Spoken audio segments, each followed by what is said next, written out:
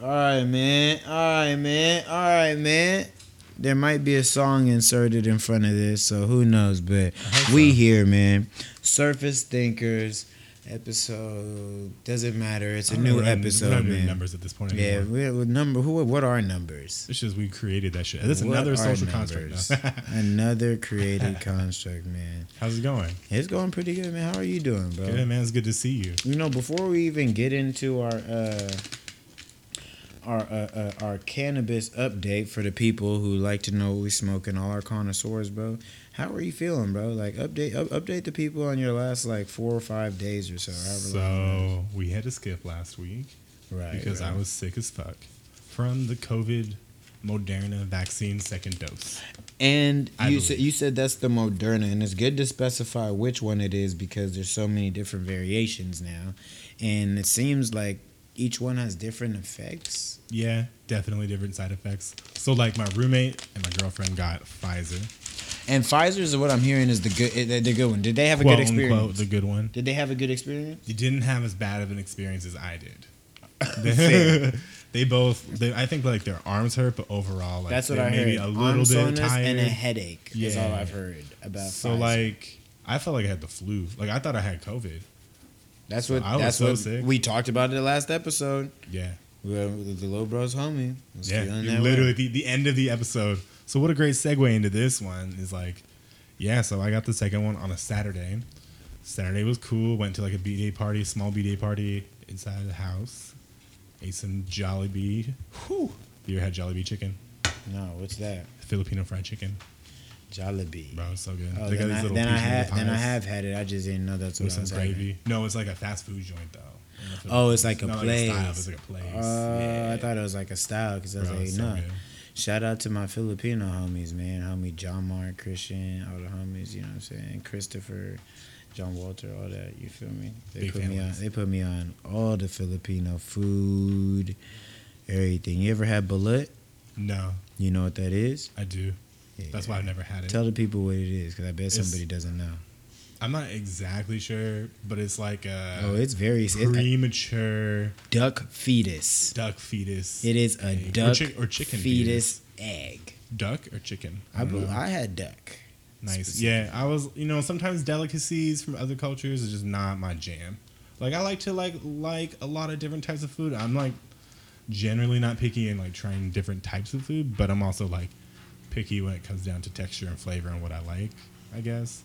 And sometimes, things it's not for me. That makes sense. That makes sense. I feel like Balut's one of those things. Bro, one time I was at a loud birthday party for like a 1-year-old and like, so I don't know about your family, but for a 1-year-old party, usually there's like, for my family, there's like cake and a few family members and they all hang out. A loud birthday party, they rented out a community center. Yeah. And literally anybody that was connected to the family was there and it was tight. Yeah. It was so much fun for a 1-year-old birthday party. That's how you're supposed to do it. So you're saying typically it's like... For my family, no, it's just small. Small. But my family, like, it's different. My mom's side lives mostly around here. My dad's side lives somewhere else and stuff. But anyways.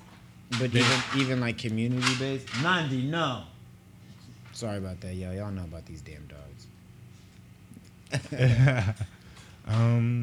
Yeah, so I had some water buffalo that was marinated in bitter melon at this party I'm talking about, and I had to do like the picnic plate into the garbage bin because I couldn't eat it.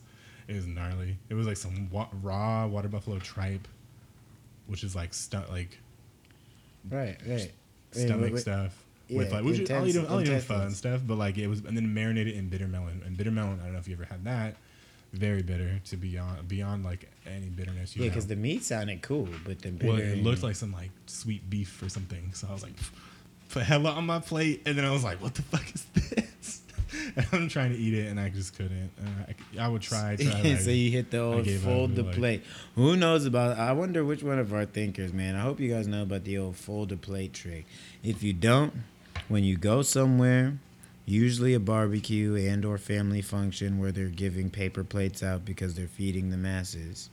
What you do when you're done with struggling through some meals or some food that wasn't very delicious, you hit it with the good old fold the plate.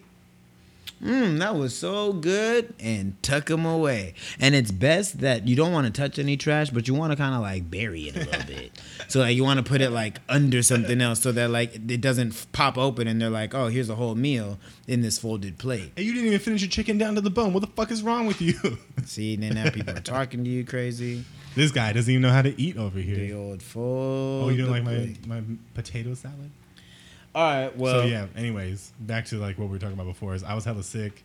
I felt fine, and then I did not start. I was not feeling fine. Monday, Tuesday, Wednesday, I got the shot Saturday. Monday, I was coughing all over the place Monday. So that was fucking scary because I was like, oh, I got COVID. Fuck. Like, you know, like I can't control a cough. I think I got COVID. Fuck. This is what it feels like. Which is a rational thought nowadays. Fuck. No, I didn't think I was going to die, but, you know. So then I was like, I'm going to get home. I went home and fell asleep at like, I went home immediately, fell asleep at like 3:30 and slept till like 9. And then like 8 or something. And fell back asleep. Woke up the next day. The next day, I worked in the cannabis industry. It was 420 on Tuesday, which was the next day. I woke up feeling like shit, but it's like I can't like just not go in because like some other shit. Yeah, fair. And it's like a holiday. So I mean, I was like, let me at least try. I go in for my shift. I start at 7:30 in the morning. I work till like 10:30. I take my first 15. I fall asleep. And they're like, I wake up and they're like, yo, you okay? And I was just like, no, I'm really fucking sick. And you could just see it in my face. Like I had no energy. I was taking my temperature all the time. Like it was bad. So then I just got to go home. And my 420 I drank an edible, took a CBD RSO, and slept all day. I had a migraine. I couldn't like look at my phone. I couldn't watch TV. I actually need to take a CBD bath. Love yourself, people, man. Especially all my masculine listeners. Love yourself, man. It's okay. You don't got to be smelly and sweaty all the time. Take a bubble bath. Get some CBD, man. Take yourself a bubble bath. All right, let's get into the episode the way we always rock the episode. I know my people have been waiting. They're wondering. They're trying to figure out what the hell it is that we're smoking on this episode, and I myself have got some of this Luxurati from Gabriel. So I'm smoking on that Luxurati. We don't know the genetic bagging. It's on the bag, is it? I think it's on the bag on the back. I don't think so. It was on the quarters. One in the top right? No. Ooh. No. Ooh. Well, it looks good. What's it look like? Oh, it looks really delicious. It looks like, honestly, like it's got to be a biscotti cross. Gotta be. But I don't know what the luxury part is, you know?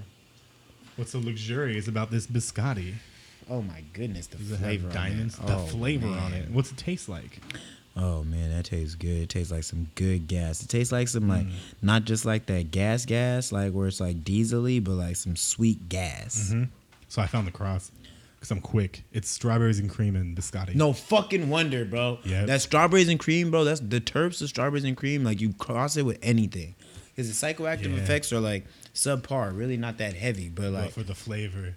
Bro, the Scotty with the strawberries and cream, no wonder they were gone. Good looking, my boy. No problem. Oh, and I got the... What was it called? Oh, yeah. The hyphy from Taurus. Ooh. Yeah, goodness. Yeah, man. Shout out to my nigga P. Marche, man. We gonna have to blow that, man. He from the Bay Area, so that's like that. That's that Bay Area, that hyphy. You know what I'm talking about? I'll just read I'll read the label for this one because they give you lots of details. Yeah, talk about it. It is a Bacchio Gelato X Gushers. That's what you. That's what I got looking, you, bro. Yeah. Bro, Bacchio Gelato is my favorite weed. I remember you saying that.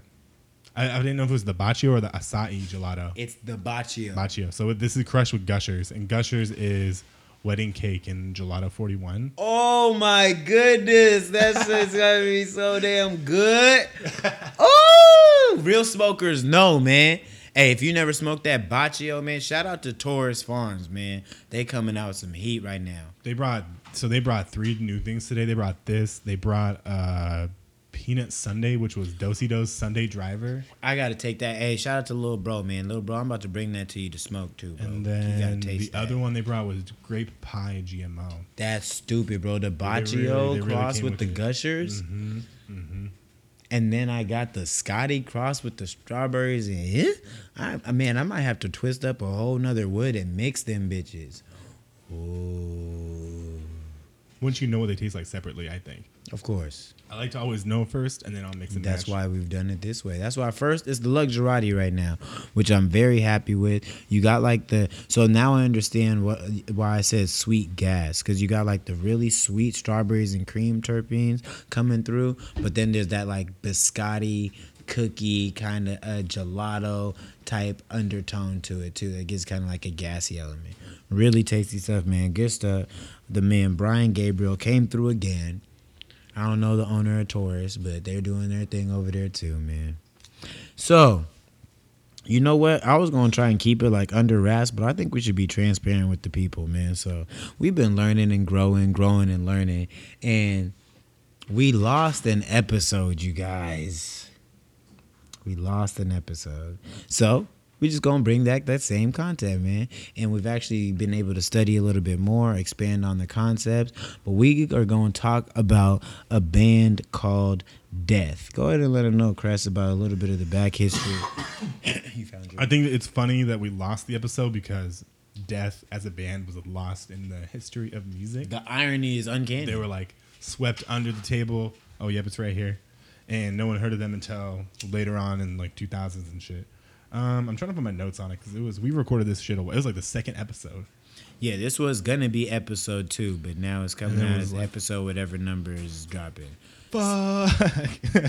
But it's all good. Fucked up.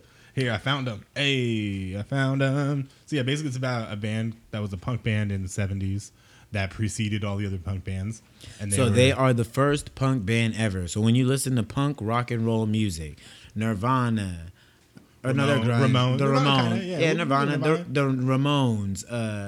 The Clash. NoFX. Dead Kennedys. All of these groups. We'll say Ramones is probably the closest, like, sonically a representation. And probably the most, like, globally renowned. That may be arguable. Please don't be upset if you're like, man, I don't want the Ramones. What about the so-and-sos? The Ramones were, quote unquote, the first punk band. So, like, they got the credit, basically. Right. Where these guys didn't get the credit for, like, putting punk on the map. So they're in the 70s, so they're predating everything punk. Mm-hmm. And they're 3 brothers from Detroit. And not only are they 3 brothers, but they're 3 brothers from Detroit. Mm-hmm. So it's these 3 black guys from Detroit. Dennis, Bobby, and David. And then, so the 3 brothers, they... essentially, it's not even their own creation. Their parents have a love for music that they introduced to them early on, which is what they talk about in the initial documentary. They allow them access to it. Exactly, you know? Which, I mean, in that time era of like the 60s, 70s, with all this sort of segregation and the amplification of like racism, because racism is still going on and living full and true, but the amplification of it was at such a high point that I think offering their kids an outlet and a means of creativity was really their objective, especially in a rough city like Detroit. Definitely. So they were able to like get locked in their bedroom and just play music. I think they started kind of never mind. They just started playing, and the creative genius behind the band was called David. His name was David. The oldest of the 3 brothers. Weed's got me choking. Is it good? It's it like good choking. Okay, no, it's just like a sharp, spicy. Okay. It reminds me of like Grease Monkey kind of. It's just gas. Just gas, bro. But anyway, so the oldest brother, David, is pretty much, he's the brains. He's the leader of the group and is respected by his younger brothers as well. He's taking that position. And he's the guitar player, so he wanted to play rhythm guitar like Pete Townsend from The Who, but also lead guitar like Jimi Hendrix. And so they were practicing their woodshedding, you know, just doing their thing, making music together, trying to find their sound. Yeah, I think they tried a couple different band titles and stuff like that. They did. I forgot to write it all down, but they're just playing and shit. And then eventually they were like, we should record these things. They hung up a bunch of yellow pages on the wall and threw a dart. And they just picked whatever one the dart landed on to record their like demo. And I was like, that's going to be the studio that we go to. So for our younger generation listeners, uh, people who don't have Yellow Pages or don't know what Yellow Pages is, there was a time period where the only way you couldn't Google search. There was no, oh, I'm gonna Google a record studio. You would have to go to the you'd have to go to the Yellow Pages and find recording studios in the section, and then find all the businesses that were categorized under that business. So they ripped that page out and literally just threw a dart and let Destiny kind of take them in a direction for where they recorded their album. Did they name? I don't know if they named it before. I think they named the band before, but like, No, I don't think I don't think they had named the band yet, because they named the band after the album released and the brothers were all a little bit. No, because didn't they have to like name it with the album though? You know, like they would have to have a name on it. I think that's when they had a different name initially. They did, yeah. It was like Funkadelic Train Express or something like that. Yeah. Because it was like they're always funky, but they like never stopped going, and it was like funky Conductor Express. Sorry, we're like, this weed's really good, guys. We're just fucking drifted right now. But like, anyways, they eventually called the band Death. They were through the dart, started recording in the studio, and like they like made this dope demo, and like the people that recorded it really liked the sound, but they were like, yo, you gotta change the name. Yeah, we can't call you Death. It didn't work. It's not gonna sell. And initially they were pushing and tugging and pulling for them to, you know, hey, we'll give you the money that you need, but the name is it. And David, go ahead. Well, and think about like at the time, like in Detroit, like the names and the artists that are being like put out have like really like friendly names and like right. This isn't that like white people will relate to, right? And buy records of, you know, nothing threatening, nothing scary to the general public. Quote unquote scary. Right. And the concept of death in itself was something that probably had him terrified. Yeah. So go ahead. So I guess they got rejected, and they have a typical band experience of, you know, they try to do their album, they have a little bit of success, they perform some shows, but they don't really reach any sort of national notoriety. It's more of like regional success. Mm-hmm. And within that regional success, they end up moving. Where they moved to? Before they moved in, they were making music trying to do the church style. Right, so they had augmented to like almost like a church rock type concept. Mm-hmm. With like the opposite of Death. Right. And then they released a record with that band, and then they got fucking shut down and said, oh, well, the music's like too heavy. It's too soft. Yeah, exactly. For the name that it's like Christian rock, but like it's like punk rock, so it doesn't like light up. And it's too soft. It's thinking about things that like don't matter enough. And mind you, punk rock doesn't exist at this point. There's only, you know, classic rock. Like genres are more separated and segregated at this point. So the sounds and things that they're doing and playing with, and cadences and riffs and all of those different elements of music creation and music theory are all being innovated at that point. Yeah. So not only are they like making a shocking sound, but they have a shocking name as well, and that's what's extra like uncomfortable for people. Hell yeah. So I think they like got rejected with that. Clive Davis eventually came across them and offered them like $20,000 to change their name from Death. And David still like, David and the the brothers was like ready to do it. Mm-hmm. They were prepared and ready to do it. Like, you know, they didn't grow up with a lot of money. They never heard that amount of money. They're like, yo, let's do it to play music.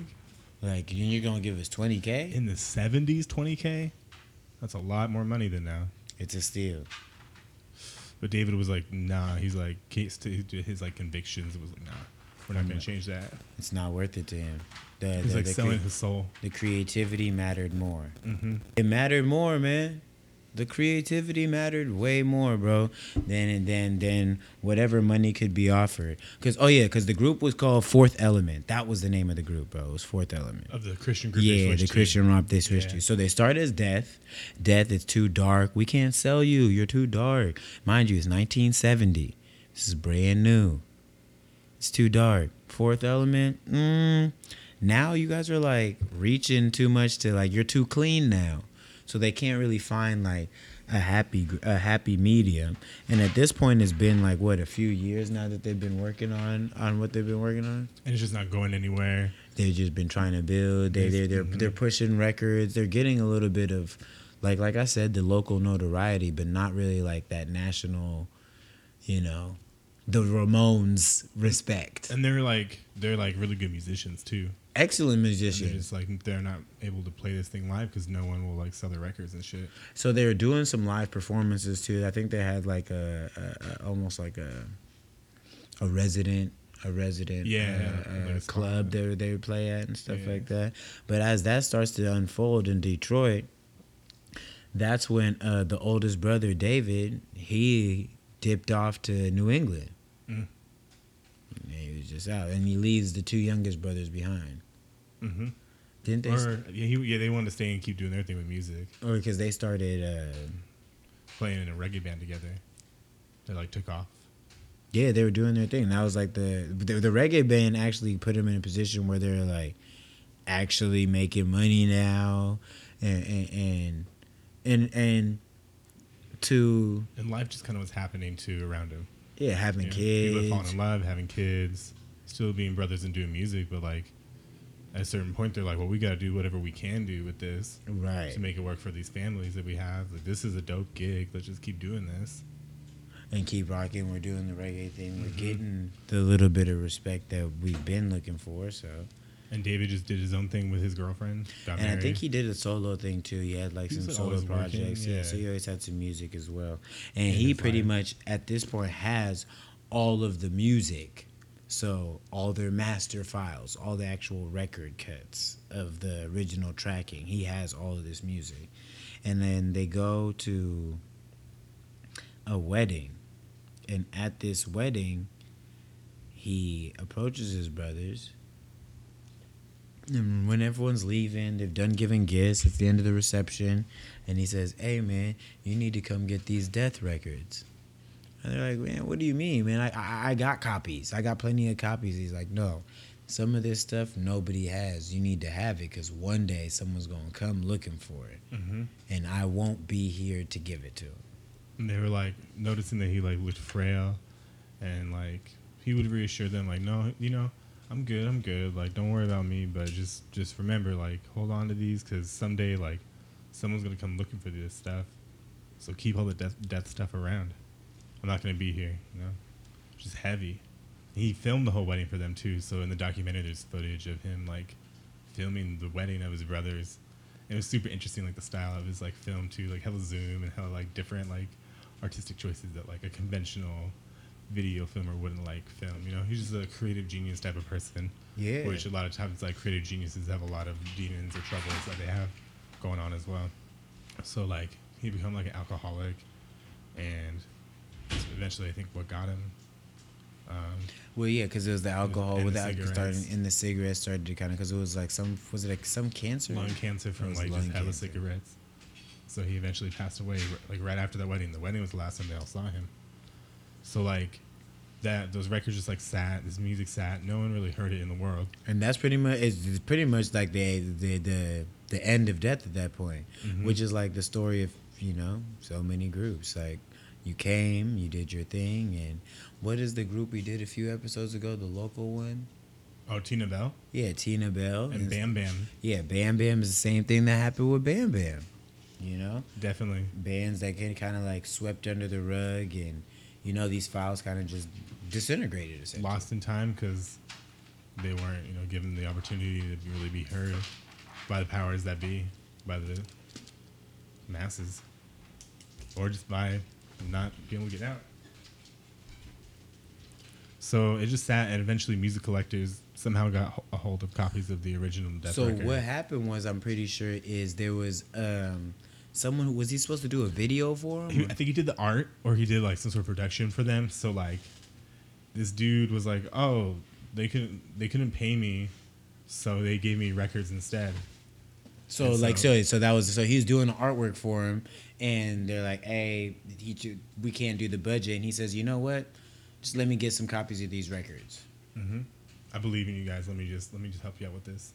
So we had them and then gave them out to people and shit, or like sold a couple. Yeah. But didn't really think anything of it. I don't think either. And like music collectors got a hold of it, and it became this huge like rarity. I think he then had to do the same thing where like he had a radio DJ or someone was like looking for something, and he, as an exchange, he was like, here, you know what, I got these records that like no one's ever heard. I know you like music. And here's a gift. You're right. Yeah.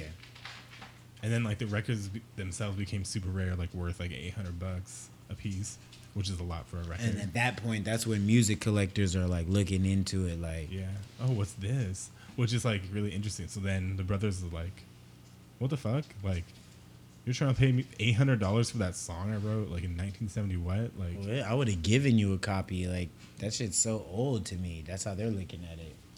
And so like the music got passed around online, made the rounds, and like eventually like this kid heard a voice on an MP3, and it's one of the kids from the family, and he's like, wait, what the fuck? Like, what is this band? Like this sounds like my dad. And he's like, there's just something about it that sounded like his family. So he like asked his dad, and he played it to him, and his dad was like, yeah, that's us. What the fuck? Well, I thought that was a powerful moment. His dad got really emotional when like he heard it, because he's like, whoa, like, how did you... I thought no one was ever going to hear that record from 30, 40 years ago. Ever. And then now you're putting it in front of my face? Like, how did you get that? And everybody thinks it's, like, dope. Like, to be like, wait, what? And he was like, Dad, your music's being played from Death is being played at underground punk parties right now. He's like, what the fuck? That's so crazy. Yeah. And just, like, this band eventually took off. And well, so the son at the radio show, they're playing the music, and him, because there's I think there's like 3 or 4 cousins as well too, that from the family, and of the cousins, they end up like formulating a band, which initially is a cover band, and they're just doing all Death songs. So now it's like the rebirth of Death, you know, as much of an oxymoron as that is. No, the rebirth of Death, yeah, it's a real oxymoron. But their band was called Rough Francis. Yeah, it's like his son's band. And I believe that was named after David's alias that he went with. Yeah, I think you're right. Yeah, like an art name. Exactly. Or like I think it was the last recording last solo project. He did. He called himself Rough Francis. Yeah, and then that record they initially had recorded in the 70s got released 35 years later from when it was made, which doesn't happen. Ever. Unless it's like a classic album, like it's sold a million times. And then there's an article eventually got written in the New York Times about all of this. And that article got the attention of the Ramones. And they were like, wait, what? This band, this is crazy. Like, these guys did it before us. This is so sick. Like, they were like, props. Like, holy shit. Like, we had no idea this was ever here. And they even recognized, like, we got all the glory for, like, all this punk music that was created. But this was created 2 years before us and, like, never got released. So they, like, offered them to perform and to get, like... Yeah, like, tour with them, essentially, yeah. Tour, like, perform one of their shows, yeah. Super. So then they started performing... After the Ramones, they started performing again together as, like, a family. And, like, the first time that the brothers performed it, the 2 of them with the younger siblings as well and cousins, like, it got, like, way too emotional. I think, actually, wasn't it, so before they even went on tour, they covered it at, like, a big college party, and the uncle was, like, in tears in the back, like, hearing his brother who passed away, like all these lyrics and concepts and riffs that he had made be performed by their kids. And it felt like they were channeling his energy through the music that they all wrote together, and like it felt like he was really there in spirit, which is like such a powerful like statement with music. I really feel. Yeah, like, no, that's it's super deep. true. Super that's powerful, deep. No, it's heavy. Deep. And then at that point, now they started like doing the collaboration thing with the Ramones, and now at that point, like this is, I guess, the real rebirth of Death, because actual Death members are now. Oh, they just did one show with the Ramones. Right? Was it one? I thought it was 2. Just the one. And then they were like playing with the younger band Rough Francis, and then they had Death. So like Rough Francis would open with their own songs. That's what it was. And Rough then, Francis which was like the cousins and sons, and then the Death was like the headliner. But it was like the 2 brothers and then David's son performing as like the head. Man, it's a really dope documentary. Definitely man. check it out. We didn't do enough justice to even how good it is. It's really like solid. No, it really is. Just cause the important part is they're the very first punk band ever from the 1970s. And when you watch the documentary, you see a lot of reputable musicians and people who give them their credit finally. And these are like lost crate files, and it's just such a deep thing. Like we've talked about Bam Bam before, that these bands come about before everything that is popularized. And I think it ties into so much of what we talk about here, that deep thinking, the lack of opportunity. Exactly. That's the key. What sells and what doesn't. Why is this given an opportunity and why isn't this? So this group of black guys you guys call yourself Death. We don't really like that, but you guys over here, yeah, we'll give you a chance. But then reviews come in and they're like, nah. Like, it's crazy. Just to be told no, because it doesn't fit, quote unquote. Exactly. But at the same time, music's just like, I feel like an expression of your soul. So like, if you're making your music or saying what you want to say or making whatever style of music you do, that's your music. If you're not doing it to like replicate or copy anything else, you're just making it. I think this comes straight from your exactly. And then that kind of ties into topic number 2 or shout out number 2 reference. Mm-hmm. You can kind of slide into that if you want. Yep. So we also watched. It was called. It's on Netflix. It is Netflix. The 40-year-old version. So listen, very careful. 40-year-old version, like a variation, a version, not virgin, like you haven't had sex. Version. I guess to precede this too, I want to say that this idea for me that came out of both Death and then this other movie, not documentary, but movie that we watched was music as like a lifelong journey, not as like a flash in the pan, not like a get rich quick scheme, but like music is something that if you really just stay true to it and you just keep doing it and it hasn't happened for you like yet and you just really believe in it, it's like a lifelong journey. Like my uncle was in a band, or maybe still is in a band. He's 50, I think, 50s, 60s, still playing. And that's dope. That just like it never ends. To me. It never ends because like I'm never gonna stop. Exactly. I don't think I ever will either. It's just something that I do too. It's like almost mindless for me to just like play. Like I just play sometimes. You just gotta play. You just gotta express and do your thing. Yeah, no, that's real. And just flow. But yeah. Anyway, so we watched this other thing called The 40-Year-Old Version. It's a movie set in New York, centered around New York, where so many tales start of America, so much of America's stories. So there's a lot of people in New York, a lot of different things, a lot of opportunities, a lot of focused industries, and then this industry, this actually focuses on 2 of those industries. Say if this movie focuses on theater and focuses on hip hop and how they intersect and how those intersections relate to gentrification in New York, and how these different art forms both represent New York in a lot of ways. Yeah. It was super interesting. It was like centered on this character. I forgot to write her name down right now, which is stupid. But she is the center character. Let me look it up before. Let's go back. It's it's definitely worth looking at. Yeah, no. And I honestly just blanked on the name too. So a little background on this one. It's a little different than the film structure of the Death documentary. And this one is in black and white too, so it's got that old school element to it. And it's a movie. It's not, which isn't more. Death is more of like a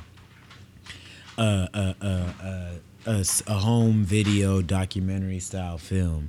This is more of a true structured movie with a story behind it. So let's pull up her name. Sorry for the wait. Like a Little Wayne project. Mm-hmm. Or Frank Ocean. Did he, that long. Did he also do that? No, he just takes forever for. Oh, so that was just shots being fired then. He's just really. I think he's just a perfectionist. I'm not shots fired. I'm just saying. He's just like released Porter Robinson. He's released a new record. It's been like 7 years. It's a long time. Rada. Her name's Rada. That's her name, and she is the director She wrote the screenplay, and she's also the name of the main character. So it's kind of like this is like an autobiographical film in a lot of ways. She's like a theater teacher. She's a 4-year-old black lady in New York, like theater teacher, and just trying to like she wrote plays in the past, and she was on like the list of like top 30 before 30 to make it, and like never like got her shot, never did it. I think her mom passed away, and that was like really difficult for her to break through. Yeah, no, that was the heavy point. That was the point that like I feel transitioned her pathway. I feel like she always was ambitious, obviously, which is why she got where she got to. Absolutely, because she's just like her energy is like super dope. Like she's definitely a really cool like character. She's a really dope teacher. Do it yourself. And she's like super like the movie's super real. Like it felt like really genuine and just really, it was just really dope to watch unfold. She's like teaching, but she's feeling unsatisfied because she's like, man, I'm a playwright, but I'm not getting picked up for like these Broadway shows. Which has to do with that same thing we're talking about, the inclusion factor. Why wouldn't she get an opportunity? Is the content not there, or? And her like friend, who's a Korean gay dude, is like kind of her middleman between like her like theater career right now, kind of like a manager. I mean, the manager. I thought that part was interesting too. I wonder why there's homies from growing up. They went to like prom together. But it's just like what that was his role in this, in New York, absolutely. And like she gets kind of like connected back to the theater after being gone for a while she gets reconnected to the theater with this like white dude director who's like seems nice, but like this kind of quirky and awkward, and you're like, what's with this guy? You instantly question his motives and intentions. Yes, definitely. And like his acting is so good to like portray that, as far as the movie goes. So at the same time that opportunity shows up too, she like her homie pulls out her like same like manager dude, I think, pulls out some of her notebooks, or she like comes across notebooks of like her raps. Like, oh, why'd you stop rapping? Da da da. She's like, oh, just like it wasn't working. Da da da. Just like different things. Right. And she gets connected with this dude in Brooklyn who's a producer and produces beats. Has a cool little setup. I think he said he had produced for somebody too. He was like doing it already too. Like he was reputable. Yeah, when she like shows up, he's just in the middle of the session. Right. Yeah. Got the whole producer vibe. Studio's lit. And she's like, "What do I bring to a music set?" She's like, "You know what? I'll bring some weed." I don't know what to pay him with, but if I bring him some weed, he'll be cool. Which is sweet. Probably, accurate. Hey, bring some weed to my session. You're A-okay. You can be there. Mm-hmm. Just share. It's all about sharing. Sharing is caring, especially what they got in job. Real facts. But it's personal parties now with the way the world is. And this is true because we want to be very conscious of the virus things, vaccinated or non-vaccinated. But yeah, back to the film. Like, so she gets both of these opportunities presented to her at the same time. Really interesting. Both of them. I think she gets the rap one. She's like starts doing it. It's like, I want to do a mixtape. I want to focus on this. She like starts going towards that, and while she's like focused on that, the bigger playwright industry career pops up, which is her primary. You know what I'm saying? Was her primary. Was trying to do it. Wasn't working for her for whatever reasons. It's not really. She's not really a very open person with like why she's feeling what she's feeling. She just is the way she is. Right. True to her convictions. So this opportunity pops up, and she's like, man, what do I do? Everybody like expects me to do this. It's probably way more money left, than this. Right. I want to do both, but like my heart has to fully go into one. And like also it's like the mistrust, the trauma behind like what the industry has already done to her, and like all the no's, and is this yes really a yes? And there's just a lot of pressure behind that. Absolutely. And so movie kind of is about that struggle between those two ideas. I don't really want to blow it up like that because like it's really, really good. I don't want to blow up the whole story. Oh yeah, and the whole thing. This one's definitely one that you want to get through and watch all the way. But we don't even have to go into the story. Though we can kind of like dive a little deeper, like we tend to do here, on like some of the concepts and like some of her struggles and how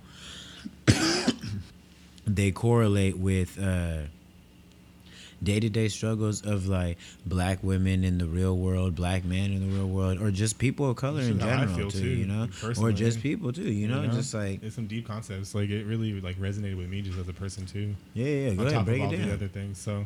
I mean, the first thing I think the movie was pointing out is like the extreme gentrification of New York, like how it's in Brooklyn and specifically this movie is Harlem.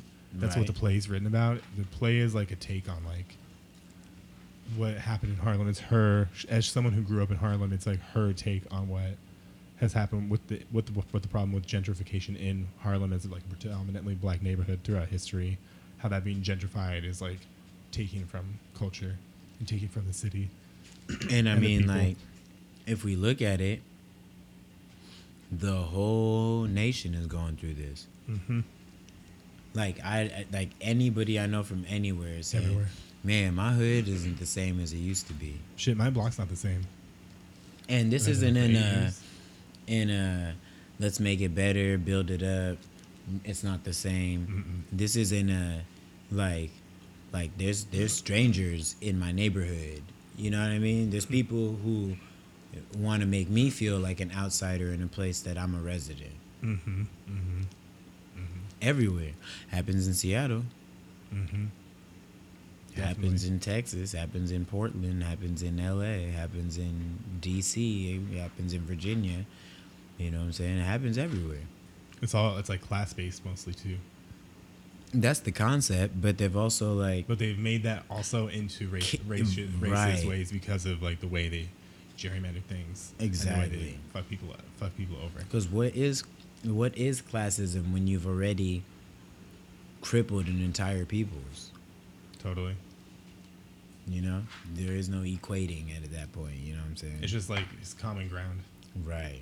That's all.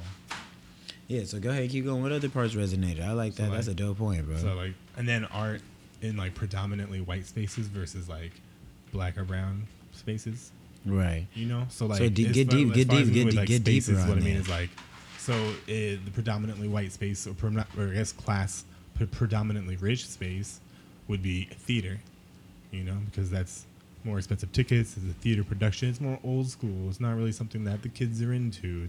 It seemed to be like high class. And you know, I wonder why, man. I wonder why that hasn't been broken. And I want to do that, but if someone does it before me, go ahead. You know, it's like, probably because like these concepts of like theater are based in like the old like England and shit are based in like Caucasian land. So that it's like, oh, well, this is our art form of this. So like we're gonna prop this up. Maybe. I don't know. You know. That's just how I think about it right now. That could, you know what? That makes sense. No, that makes sense. It's a European concept. Exactly. European concept. Well, fuck it. We should steal it. You know, versus like a black or brown space where like people would feel more comfortable would be like a concert to like your artist that you like.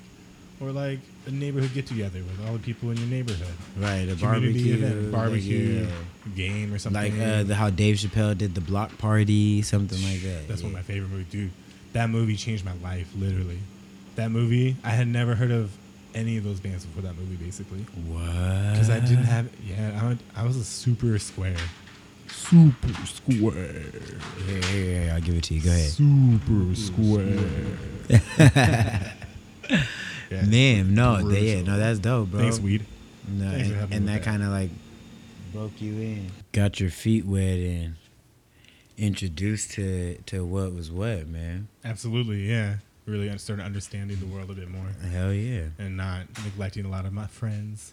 Right now, I think they're coming out with something similar to that soon. Yeah, Questlove's directed a documentary about the Summer of Soul that was hosted the same year as Woodstock, which I don't know if you know about Woodstock. Of course. So same year as Woodstock, I want to say in Harlem, and had like some of the biggest like soul and R&B stars like Nina Simone and B.B. King and James Brown, or maybe Stevie Wonder. I think Stevie Wonder was there. And they have video footage of this event? And the video footage has never been released till this documentary. I can't wait. When does that drop?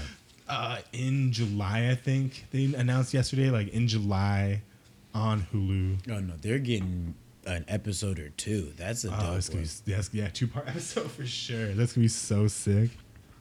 because like it's never been released, and they found it. They're gonna release it.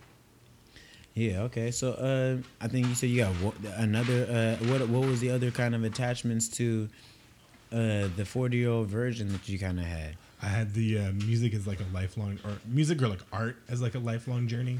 I would say creativity or art, if that's like your passion, like following that as like your lifelong journey. Yeah. And like the difficulty of like getting older and like feeling like unsatisfied by like not achieving the dreams that you like had maybe thought you were as fast as you were going to, or it's like the dreams that you thought were going to happen that didn't happen, or not to the level that you expected. Like music's like a very difficult industry, very broad concept. I think what I've learned from moving through it is like discipline, and I feel like that was a big part that I took from it. Definitely. As it just comes down to being disciplined, to trusting your vision, protecting your dreams, and staying on your mission despite any other distractions or life obscurances.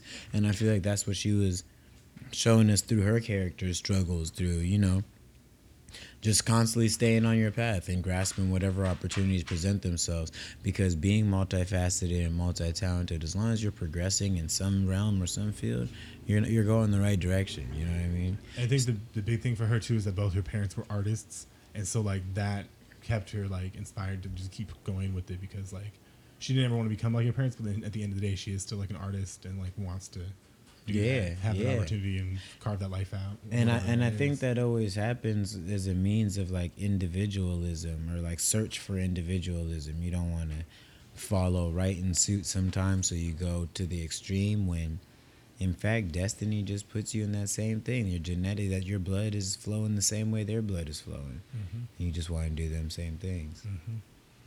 All right, so let's break down each point a little bit more, because I like that, and I think I think it's interesting, especially because you two come from two different completely worlds. So to have those type of correlations and associations with her story, I think is really dope. So what was the first one again? It was gentrification. Gentrification. I mean, a concept we kind of broke into, but it's like a global scheme. And gentrification, it has this like long drawn out word, but it's just racism and classism. Yeah, but like at the end of the day, classism is really just racism, though, because class was derived, and classism is the ability to get the illusion of inclusion. They're saying, oh, if you reach this financial status, then you are going to equate to us, and you are going to be of our class. When in actuality, that's not the case. But there's not only a problem in the U.S. So like, I was watching this thing about like Nigeria, where it's like this like city got bought out by all the fucking rich people, and then they just have to like carve out their own city in like the water somewhere. It's way more desperate. Yeah. But it's still the same idea of like gentrification of like, oh, your block got bought up, you can't live here anymore. Well, I don't care. I'm gonna buy the building. Like the person who buys the building doesn't care about the tenant. There's not people in those buildings to that person. It's just a building. You know? No, that is true, bro. That's a fair point. I just think that gentrification in America, because of what we're supposed to stand for and all of the other laws that are constantly enforced, that it like, I don't know, it hits different. In America, definitely. You know what I mean? And just like all I mean, Nigeria, fortunately, was one of the few places on this earth that wasn't colonized. You know, so like the racist history here, and on top of the gentrification, is just like, it's salt on the wound. Here is a big thing. Let's talk about that more here. Like just Seattle. Let's talk about Seattle 10 years ago at this point. 5 years ago? Oh. When do you think the switch happened? Like it happened really drastically. It probably started 10, 15 years ago, honestly. Started, yeah. I think I remember growing up, like the one place that I remember like first started was like Columbia City. We would like joke about it as driving through, because we always would drive right here, so we would smoke blunts. Just stand right here. That's what we did. Fucking Columbia City. Look at all this fucking Starbucks and all these white people. What the fuck? And we go to like Jones Barbecue, just like past it, or like before it all got bought up. Jones doesn't even exist there anymore, because they just buying everything. Buy it, break it down, put a condo there. Mm-hmm. Buy it, break it down, put a condo there. Put a restaurant in who can afford more money. Yeah. There's like the Mexican joint down there just closed too. It's really sad how they do that to a community, though, and just uproot things. And this is the thing: the concept behind it is beautiful. We want to give y'all new shit. Yeah. You're the guy who sells bread. We just want to give you a new shop.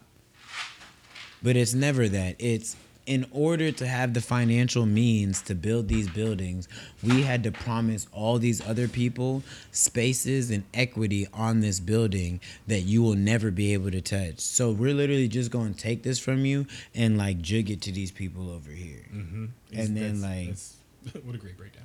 That's it. Like we're just going to jig it to them, and then that's it. If it was like, hey, we're going to jig it to them, and then you going to eat a little bit, and you still get to be the one running your situation, everybody wins. Mm-hmm. But that's not the case. Mm-mm.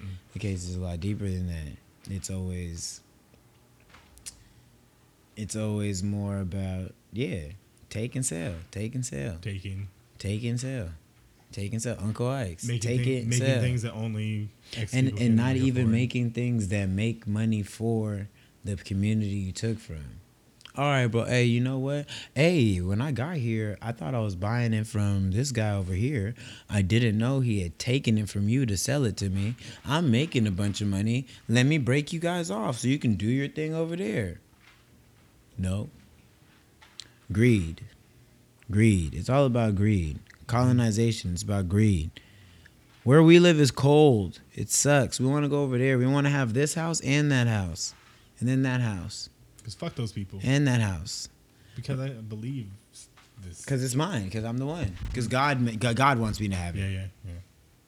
That's why, ultimately. Because God told me that this is supposed to be for me. It's mine. It's bullshit. Yeah. It's bullshit. Don't like it. Don't like that at all. All right, what was number 2? Number 2 was art in predominantly white spaces versus black or brown spaces. Or minority. We should just say minority spaces. Yeah, for sure. Yeah, that's okay. But how many of those exist? Different spaces? Minority spaces. I feel like there's probably I don't know, more but less. How many? Like, where? Name some. I think there's more, but they make far less money than the other spaces. Where? Like, what do you mean? Like where? Like specific places? Or just like in Seattle. Give me an example of where there's a minority space. I'm not trying to put you on the spot. This is gonna segue into a point. Like a specific one? I can't even right now. Because there's none. Yeah, there isn't. It used to be like Tia Lou's. No. And even that was not. No, it wasn't. That was a white space. I mean, like owned? You mean owned? That was a white space. Or do you mean like people there? That was occupied sometimes by mixed crowds. Fair. Wasn't a black space. A black space or a minority space is a space that black people own it. Black people work there. Black people get paid out of there. Black people enjoy it. They're the majority of enjoying it. Other people show up and like, oh, okay, this is nice, damn. You ever been to Atlanta? No. Or anywhere in the South? Yes, the South, but not Atlanta. Atlanta is a great example. I've been in New Orleans a few times. The only other example I could give you is Africa, but Atlanta is a great example to where you land at the airport, the flight attendant, hey, you're black. The person checking the bags, hey, damn, you black too. The lady at the Starbucks, damn, you black too.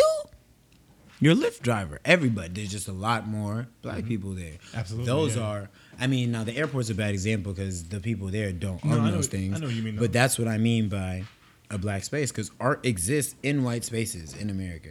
Definitely. That is what gets, yeah. Art absolutely. exists in white spaces. Because that's who's going to buy it. That's it. Mm-hmm.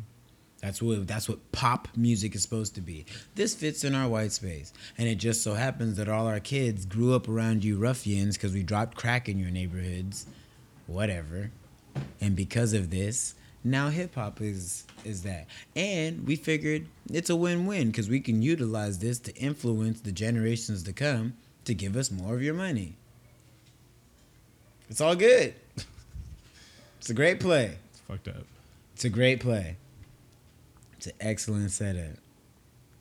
There are no that, and that was what it is. Like art exist. That's why people always like out of town people like, man, there is so many talented Seattle artists.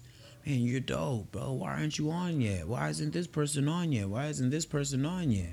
It's because we don't have black spaces. The cities where hip hop artists, local hip hop artists, make it or have opportunities, there's black spaces. L.A., Atlanta, New York. There's black spaces. So places where the little white Jewish dude, he want to hear raps, he has to go there. Mm-hmm. And he knows he can sign somebody there and make his move. You know what I'm saying? There's no space like that out here. It has to be someone from the black or minority community either code switching or utilizing a translator to enter those white art spaces. Or to host it like independent DIY. I feel like people do that. Yeah, you can. Yeah, but think about it like this though. When you host it independent DIY, unless with exception to like the warehouse situations where you're really just leasing from a corporation, not an individual. Mm-hmm. Otherwise, it's just a white space. Mm-hmm. If you rent a nightclub, who you renting the nightclub from? Mm-hmm. Yeah, it might be your event, but if in actuality, you're only improving their business, which is why they accepted the deal. Oh, you want to bring your minority friends to my place? One day a month? All right, cool. Hey, have any of them been here before? Nah, none of them have been here before. How many are coming? Oh, a few hundred. Cool. On that first day, they're just going to present that space like it's a great space. And then now you just gave them more fans. Mm-hmm. More people to come purchase. I wonder if there is somewhere in Seattle. DIY is that's when you go to a brown person and say, hey, can I use your thing that is yours? And I'm going to do my thing with it. Then it's a black space. Mm-hmm. And I guess there's some clubs where they play hip hop and they can be a majority of black people, but at the same time, it's not a black space because it's being policed by white police.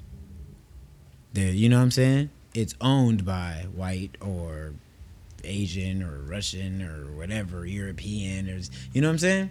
So it's not real. There aren't black spaces. Not in this city. That makes sense. And not in a lot of cities. There's definitely queer spaces, I'd say, but I don't think of course. Black spaces. Which is why Dave Chappelle, whether it's funny, humorous, or like whatever, that's why he says certain jokes that he says, like where he'll reference things like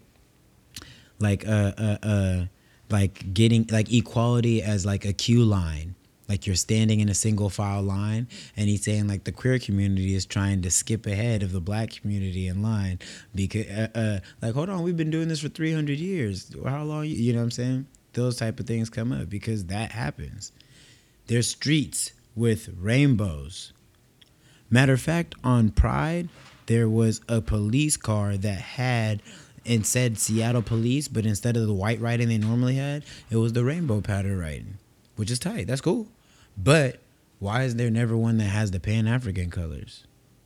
To be like, hey, that's the one that you send out to the black neighborhoods with black police officers. Because that's when America has some balance to it. It's not about segregation. You should be integrating. It should be a black sergeant with a white minor, like whatever is under him, his white deputy. They should be going to black neighborhoods. And the black sergeant's taking the lead and being able to articulate and be a barrier to teach. And then vice versa. A black deputy and a white sergeant, and then Asian deputy, Asian sergeant, so that they can integrate and be able to. Someone for whoever's from the community should be the one showing them around, whatever that community. Because it used to be that. Yeah, beat cops. It used to be that. Because then it's different. Then it's, there go, bro, right there. That's Tommy. Hold on, let me talk to Tommy. Tommy, man, come on, man. I know you got these things on. They can deal with it. Mm-hmm. Instead of a scared cop. Oh, my God, what is that guy doing? Mm-hmm. Oh, fuck. We got to handle this. We got to fucking handle this. Mm-hmm. What? Instead of the cool, calm, collected, oh, that's so-and-so. I understand his mannerisms. I speak his vernacular. We share a a community laundromat. We go to the same whatever. Doesn't matter. I know the community. Even if I don't live there, I know the community. As opposed to these cops who drive around scared as fuck through neighborhoods where they know, damn, hell, another cop just killed somebody else. I know these fucking black motherfuckers gonna be looking at me ready to prove something. I gotta get home to my wife. It's bullshit. It sucks. It's terrible. It's a terrible reality, but a reality nonetheless. But we can wrap it back up and get to this last closing. We should watch this thing called Two Distant Strangers next time. It's like Joey Badass short film on Netflix as well. Okay, yeah. But it's about young black male and cops. Be dope to watch. I think it's short. It just won an Oscar yesterday. Hell yeah. Which I don't watch the Oscars, but I still look it up afterwards just because I want to know. I want to know what people are talking about if they talk about it. But I'm not trying to watch the shit. That's so boring. Have you ever tried to watch the Oscars? It's the most boring fucking award show. I used to do shit like that when I was a kid. No performances. Like with my mom's. She used to watch that shit. Boring. But like that's also back when there was like only so much on TV. Like they'd finesse it. Like the Oscars be on and like ain't shit else on. Like no programs but reruns is on. Like, oh fuck it, I might as well watch it, bro. Like whatever. Definitely. I guess the last point was just again the whole point of like kind of both of these documentaries is the music as a lifelong journey, difficulty of getting older with art, and not achieving your dream to the level that you wanted to or expected. And like you said, the advice is just be disciplined and just keep doing your thing.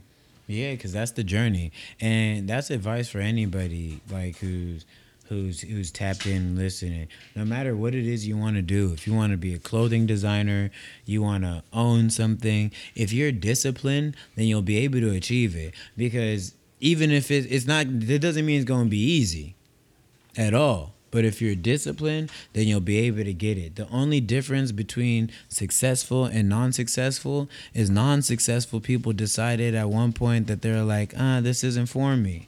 As long as you know what you're doing is for you and you believe in it and it makes you happy and makes you feel fulfilled, you just keep doing it, man. Stay disciplined, because that art is a journey. That's what the band Death, that's what they were about. That's what David was on. He just was about making the music. You got to find something that you'll do for free and then market it. Like, I love just doing this. I just do it just to do it. Mm-hmm. And then, you want to pay? But people get paid for it? Yeah, let me make sure I can get my little bag, too. So I can keep doing it and enjoying the leisures of life. Discipline is the biggest key, man. Mm-hmm. And just not having the expectation that you're just going to fucking overnight make it. Like, all that happens for some people. But it's not, doesn't happen for most people. No, that's real. There's a lot of work that goes behind that shit, too. And I think studying is something that is like almost like a lost art form, like encouraging people to read. There's so much like scroll, swipe, and things like that. But studying success is the best way to be successful. No matter what, even if you're a tennis player and you're watching Kobe Bryant, you can be more successful. Just by understanding the work ethic and the amount of relentlessness. Because what happens as humans is we hit these obstacles and these moments where it's like, man, I don't know if I can do it, dude. Oh, man, I don't know if I can do it. But if you have that inner voice that can push you through, and then you get to the other side like, damn, I didn't know I could do that. Oh, man, what else can I do? Mm-hmm. It just keeps you going, man. Discipline, staying focused, understanding the worlds and the spaces that you are living in, too. So if you are working in a white space, a black space, or how to transition space, or how to try and integrate the spaces if you can. Shit like that, man. Definitely. So you guys definitely got to check out. It's called A Band Called Death, right? That's on YouTube. And a 40-year-old version. And that is on Netflix, They're man. So good. Both of them super good. We didn't do them true justice with it, but we've almost given too much on some episodes, so we wanted to try a different version. Feel free to drop comments, tell us which one you like. When you like us to spill all the tea and leak the secrets, or want to give you a little flavor and then let you watch it and talk about it and get engaged. This is your boy OG Mambo. And Cress. And this is another episode of Surface Thinkers. Peace.